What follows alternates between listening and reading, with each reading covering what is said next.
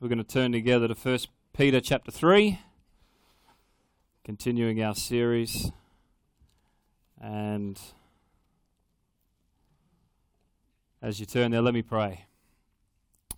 Lord, as we come to your word, as we've already prayed, so thankful for the power of your name. We're so thankful for the greatness of your love, for the everlasting, unfailing arms of our Heavenly Father. And Lord, we're so thankful for your word. We thank you for the scriptures that you've given us. They are, as your word proclaims, sweeter than honey. They are more to be desired than earthly riches. They are truth. They are sustenance and they're life to our souls. And I thank you, Lord, that you yourself have proclaimed that your word will never return void. But as it's proclaimed, as it's sent forth, it will accomplish all that you desire it to accomplish.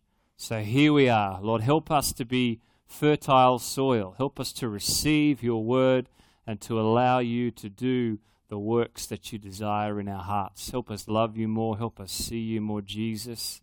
You are the one who is the desire of nations and the lover of our souls. Give us listening ears this day, Lord, to hear what you're saying to us. We pray, glorify your name as we gather. King Jesus, we pray together. Amen. Amen. 1 Peter chapter 3, verse 8 is where we're up to, where we're going to continue from this morning. Remember, we've spent a few weeks looking at the area of marriage. Interesting timing, isn't it? That was before there was any word of a plebiscite or a postal vote or anything else.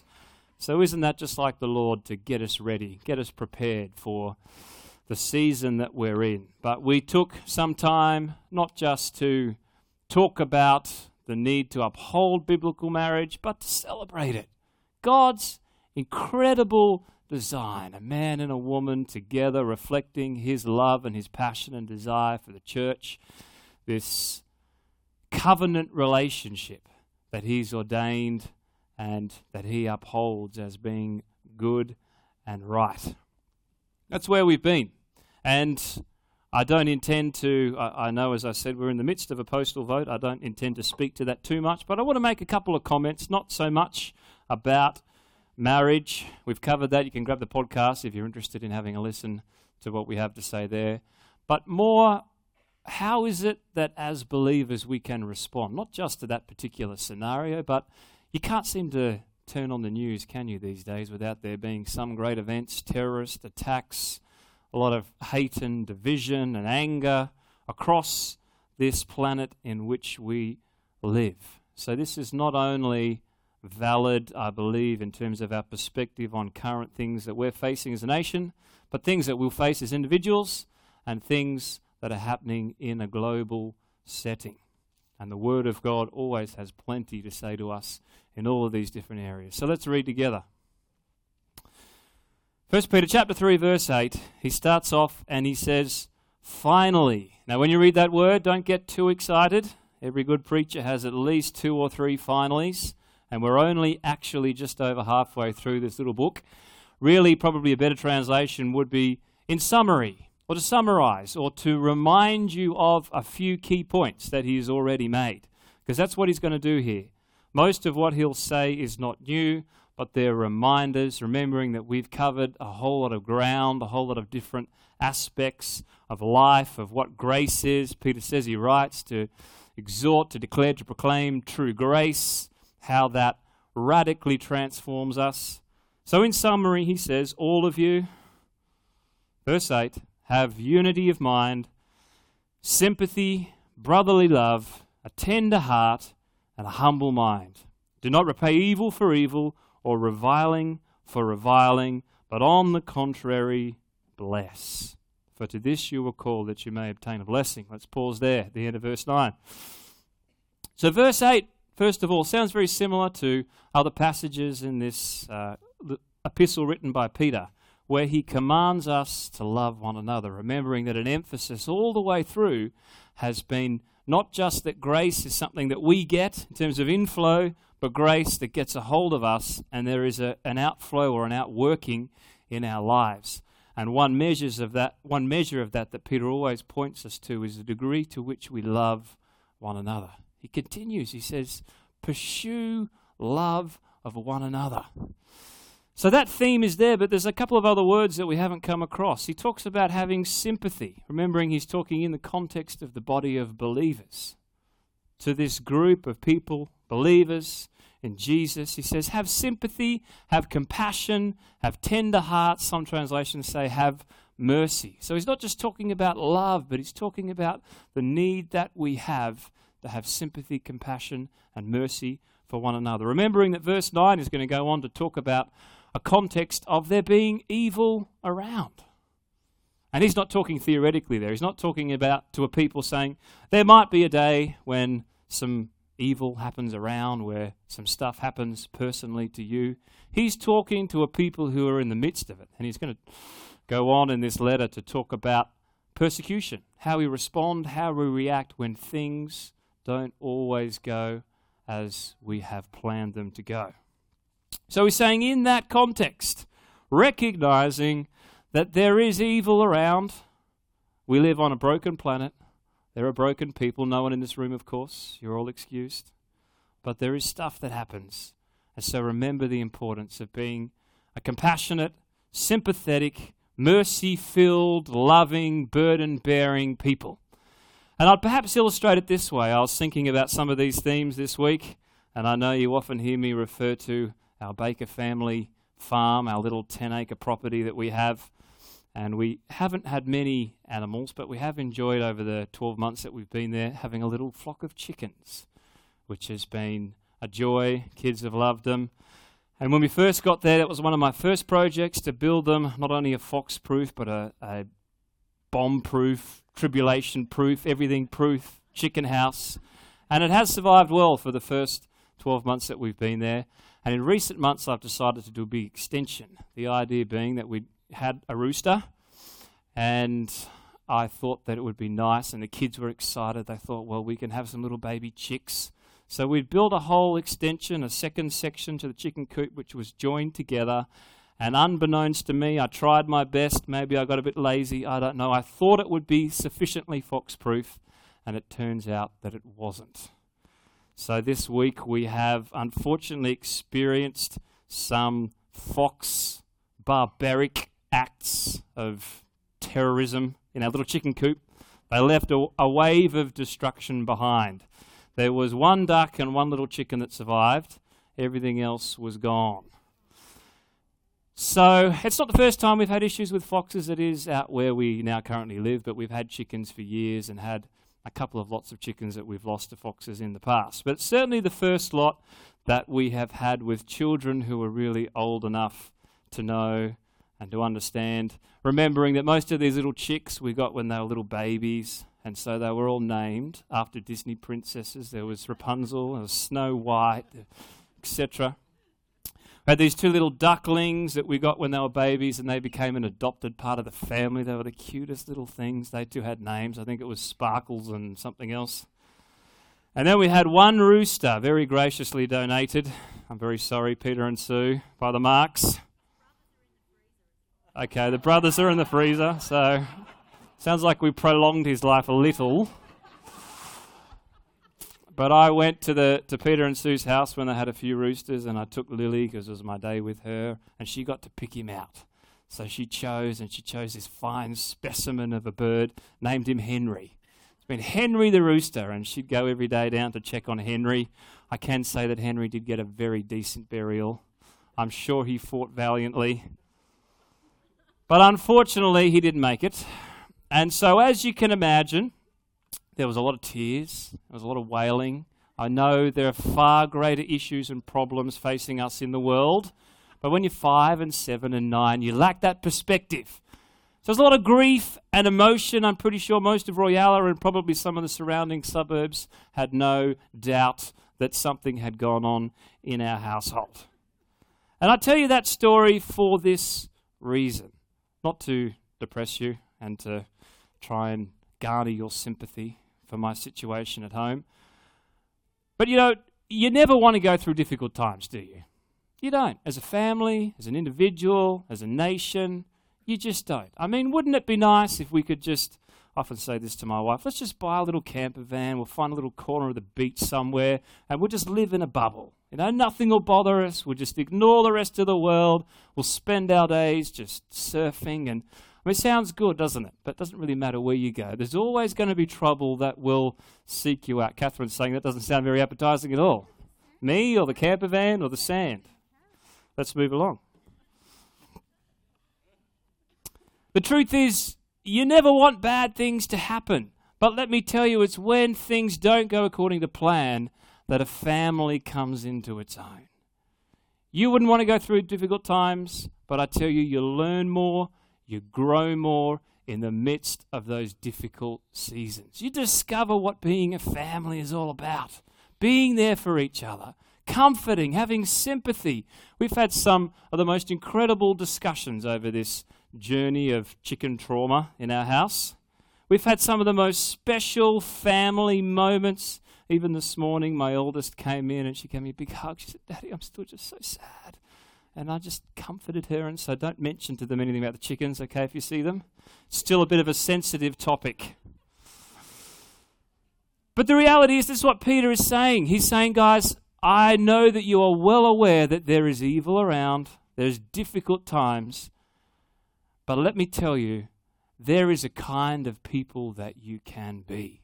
A people of sympathy and compassion, bearing each other's burdens, binding up each other's wounds. You weep together, you comfort one another, you encourage, you lift up, and you see how the beauty of His grace shines like a beacon of hope in the midst of our deepest darkness and trouble. That's the calling that He's saying all the way through this book. Remember, grace does that. Nothing else can do that. But we have this call as a people to be that kind of a family. That is our call. Not that we ever want to go through hard times. No one put their hands up for that. But when we do, we're here. We've got to be a people that have each other's back. We've got to be a people that know what it is to love one another, to have sympathy, to have compassion.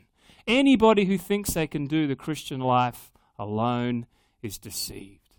We need one another. I need you, you need me, we need each other. Now, it would be very easy for me to camp there for the morning. Would. I've preached that sermon before. It preaches really well. It's good. It's a good message. But that's actually not our focus this morning. That's not even the introduction. We're getting to the introduction.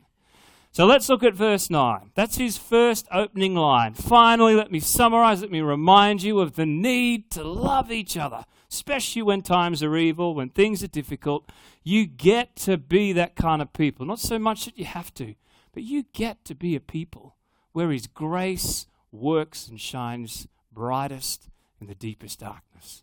Let's be that. Don't leave this room before you find someone to encourage and to bless and to love upon today.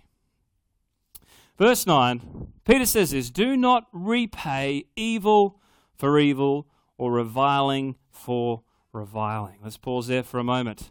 This word evil literally means evil in a generic sense. Just talking about the chicken and fox scenario. It's nobody's fault. It's just the fact that we live on a planet where stuff happens. This word for reviling is very different. It has a personal application. It means to be criticized in an abusive or angrily insulting manner. There's two pictures there. Peter is saying when there's evil around us in a general sense, when there is personal attack, when we're criticized, when there's stuff that's coming against us, the response is the same. And let's just think about, before we look at Peter's response, what's our natural human response? For all of us, when there's stuff around us, when there's stuff that happens to us, it's normally either to fight or to flee. So we had some girls, just back to my chicken and fox example, one more time, then we'll leave it, we'll move on. But we had one of my girls, and in the midst of her wailing, she said, "Daddy, that's it. My little duckie's gone. My life is over. My life cannot go on. I don't know how I'm going to survive. Is there any point? I want to throw in the towel." And often that can be the case. I had another girl whose response was different. She was certainly emotionally at the start, but then she wanted to come down and she wanted to find out how these foxes got in. And then she said, "That's it, Daddy. we've got a mission here. We've got to take out these foxes. She said, I don't know how we're going to do it, but we're going to find them, and when I find them, I'm going to rip it into 1,000 pieces, 1,000,000. Shotgun. Where's the shotgun? I can report I have now got my gun license. I haven't yet purchased a shotgun, but it's coming. So there is often a sense of wanting to fight, isn't there? There is. Fight or flee. What do we do as Christians? Well, Peter gives us a third response. So he says, do not repay evil for evil, reviling for reviling. And let's be honest, if that was all, that would be enough, wouldn't it? If we were just not to respond, that would be enough. But he takes another step. He says, but on the contrary, but in the opposite spirit, here is what you're called to do. You are called to bless. We are called to bless, for to this you were called. Called to be a people who bless. Now that word literally means to pronounce a benediction. It means to declare in order to confer or invoke divine favor upon someone, something, a situation. It means to look in the face of evil, of insult, of ridicule, whatever it might be, of stuff coming at you, and declare and proclaim the plans and the promises of God. Now, this is an incredible privilege, and just as we've had in many of the words of us being focused on what the Lord's called us to do, you know, there's two realities, isn't there? For that actually to be an applicable scripture, two things have to be in play. Number one, God actually has to be able to make a difference in our circumstances and our surroundings. And number two, he has to be willing. Otherwise, why would Peter say, pray this, but know that, you know, God doesn't really want to make a difference. He's not really the God of the city. You know, it's gone. There's no hope. Or actually, he wants you to do it. He is able, but he's not going to do it anyway. You know, keep going. Good try. Pat on the back. But God really doesn't want to make a difference. There has to be two realities that rise up, even in the midst of difficulty, that say, you know what? God is willing, and God is able, and we are called to bless. We are called to bless. So I want to look at very quickly, that's the introduction now, 3 points, they'll be really quick. I want to look at this reality of blessing. What does this tell us about the heart of what we're called to do? Remembering the context of the blessing is in the midst of evil, and it's in the midst of reviling or insults or stuff that just personally is coming against us. First thing is this. It shows me so clearly that our mission is a mission of redemption and not resistance. Redemption and not resistance. Blessing is important because the heart of grace, the heart of the gospel, the heart of our God is redemption. Let's look at these two aspects, redemption and resistance. First of all, resistance. You see, we live in a world where resistance is our modus operandi. This is our goal. This is where we're at in not just our country, but different countries. It's all about resistance. Everything in us wants to just resist. This is what I believe, and I want to resist against this group. And then this group says, well, this is what I believe, so I'm going to resist against this group. And then we have the other group who wants to resist against the resistors who are resisting against the resistors. And it's not working with the most divided, segregated society, certainly that I can remember in living times, where people are resisting and clashing. You see, the problem with resisting as a modus operandi, as our goal, as our mission, is two things are required to keep up the wall of resistance: fear and hate. We've got to remember why it is that we either fear or hate the other opposition. It's fueled. Resistance fuels fear and hate. Resistance will never work. Somehow we got it in our heads that the sign of a strong and healthy nation is having groups that can resist the hardest. They can overcome. They can resist against in a way that pushes forward their particular agenda. Resistance is never the answer. And we stand as believers with this unique perspective of our mission is not simply resistance. Our mission is redemption. Redemption. And I want to talk about how that works. But first of all, let's just see this, so you don't take my word for it alone, that the heart of the biblical story is redemption. Think about a few different analogies. First of all, let's look at the Bible we have here.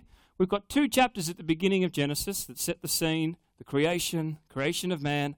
And then from chapter 3 onwards, which is the fall of man, we see one thing that is central to this whole entire story. And it is summed up in the word of redemption. This whole thing, the whole story, God's purpose and plan is about redemption. And his redemption is so incredibly complete that it's not just that we come to the cross, we find forgiveness, salvation. If that was all, then that would be enough. That would be enough, be worthy of our worship for all eternity. But it's not just salvation, it's that we leave the cross as sons, as daughters, reconciled, with relationship restored to our Heavenly Father. Redemption is central to the biblical narrative. The gospel message is always redemptive. And just look at its outworking. We have a Bible that is full of redeemed lives. Murderers who become missionaries and preachers. It's full of adulterers, thieves, blasphemers, God-haters, whose redeemed lives are turned around to reflect and proclaim the glory of God. The one thing that you can know without any shadow of a doubt as you read the Bible is that the grace and the redemption of God works the most powerfully in the lives of those who are most in need of his redemption, who recognize, God, I need you. And he says, will you wait and see, and you watch how this grace redeems you. We could look around the room. I would happily testify each and every Sunday of the redemptive power of God in my own life to redeem and restore. We would have literally hundreds of years worth of testimonies in this room alone of the redemptive power of Christ, of the gospel in our lives. See, I want to encourage us with a couple of things. First of all, if you're facing circumstances right at this moment and you think, well, how on earth is the Lord going to turn this around? I see stuff around me, there's stuff happening to me. All you got to do is look at his word, Romans 8:28. What does he say? He says, and we know. That's my favorite 3 words in that particular scripture. And we know. We don't doubt. We don't suspect. We don't vainly hope. It says, and we know that God will work all things together for the good of those who love him and are called according to his purpose. And we know. We know with all certainty because we've seen it, we've experienced, we've seen it all around us that he is a redemptive, redeeming God. Central to the gospel is redemption. That would have been a good point for amen. We'll move along. This is the reason why we must preach, we must live redemption and not just resistance. Let's look at a couple of examples. We're facing this marriage postal vote. A lot of people, their response is, we've got to resist, we've got to resist, we've got to resist. Now, hear what I'm saying here. Is it important for us to vote? Absolutely. Biblical marriage is so wonderful. We want to vote for it. We want to encourage it. We want to hold it up as God's standard, as God's plan for us, for humanity. But we don't want to get into a mentality that says, here's what we've got to do. We've got to resist. We always need to be going a step further and looking at, well, how can we redeem? I'm praying into redemptive moments in the midst of this in a nation. I'm praying for redemptive moments in relationships, discussions I have in our city and our nation. Been encouraged with a few already. It's early days. One thing that's really blessed me has been seeing some of the pastors, particularly from bigger churches in our nation, come out with some wonderful statements. Now, not every statement that's been issued has been wonderful. There was a great one, for example, yesterday from Brian Houston, pastor of Hillsong. If you haven't read it, look it up. Wonderful statement. Talking about marriage, talking about the plan and purpose of God for our nation, for society. You know, I don't remember there being a time, certainly in recent history, in our nation where churches have been so outspoken just about scriptures, about the importance of being biblical people, about God's plan. It's excited me. I'm encouraged. Hopefully that encouragement sort of catches a little contagious. So I'm so encouraged to see that. I'm like, God, this is great. I'm not just praying that the church rises up to resist. I'm praying the church rises up to redeem, and the Lord would turn us around and use it for His glory, the glory of His name, that people would see Jesus and see His plan for humanity. Here's another little moment, just a little example that blessed me in the midst of a difficult circumstance and situation. Some of you would probably be aware that there was a rally that happened in our city Saturday before last. Mr. Arthur Connor was involved in organising it. Probably some of you were there.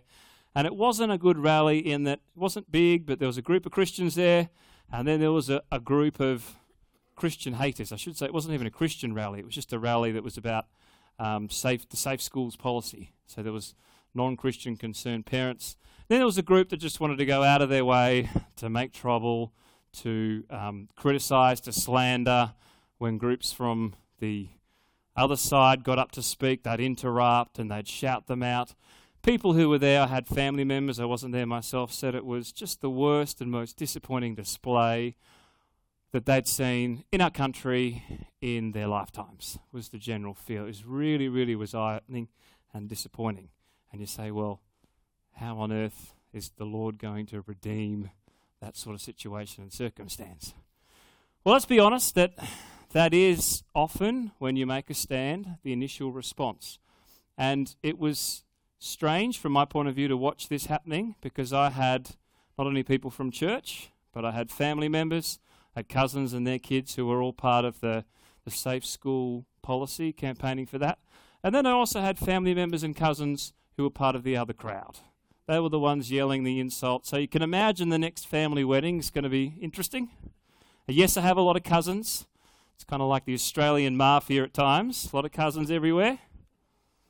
But this is an issue that divides even families. And yet in the midst of that, there was one instance where a particular guy, a young cousin of mine, he was there, he'd been a part of things, he'd seen other family members, and to be honest, he was a bit embarrassed and ashamed.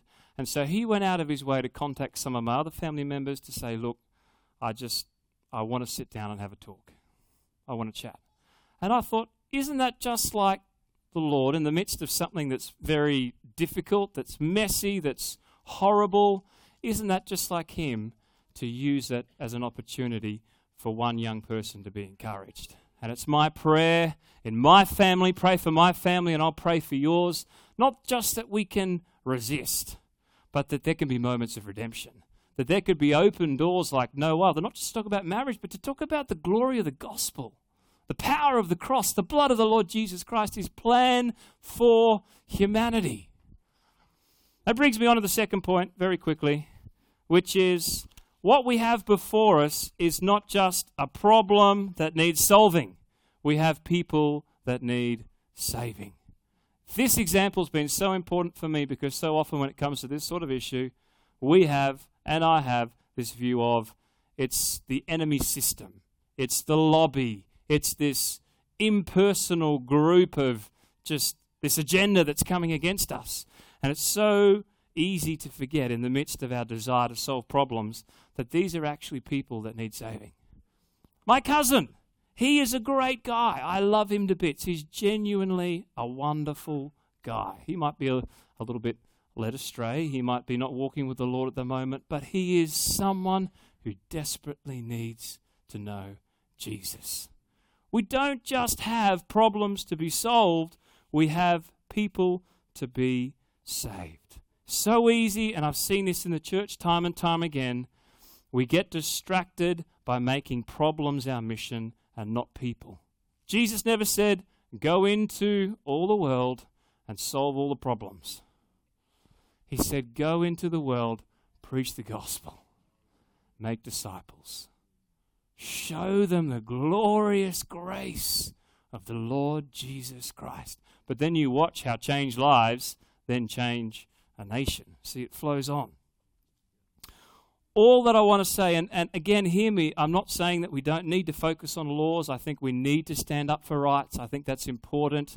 If the Lord leads you to be a part of a rally or write to politicians, whatever it is, none of that is bad. I'm not saying it's bad.